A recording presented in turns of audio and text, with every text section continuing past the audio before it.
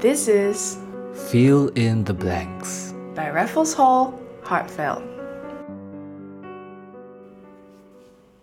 Hello! Hi, welcome to Fill in the blanks.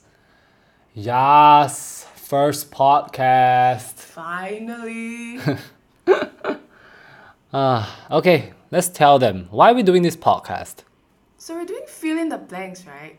To equip you with the necessary information to develop yourself so that you can take better care of yourself as well as the people around you.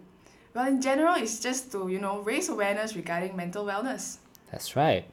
Yeah, so just before we begin, we just want to make a disclaimer saying that we're not licensed therapists, nor are we actually counselors. We're actually just two regular students from Raffles Hall Heartfelt who find joy in seeing the happiness in other people. So, having said that, if you're listening to this, it doesn't mean that you have a mental health condition, it doesn't mean that you need help, okay? Because we're just targeting anyone and everyone who wants to know a little bit more about mental wellness.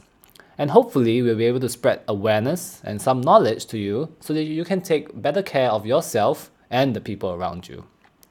So, what is mental well being? Mental well-being actually describes your mental state. It's how you're feeling every day and how you're coping with everyday life.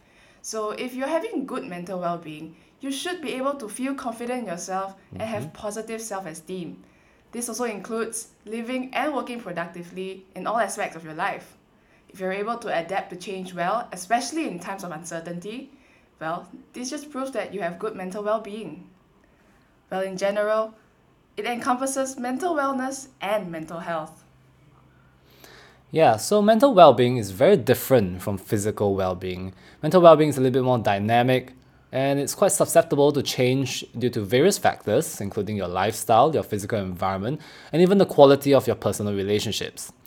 So, compared to physical well being, it's also much less tangible, it's also more qualitative in nature, which makes it very hard to actually put a concrete understanding to it, especially if you haven't been through what that person has been through.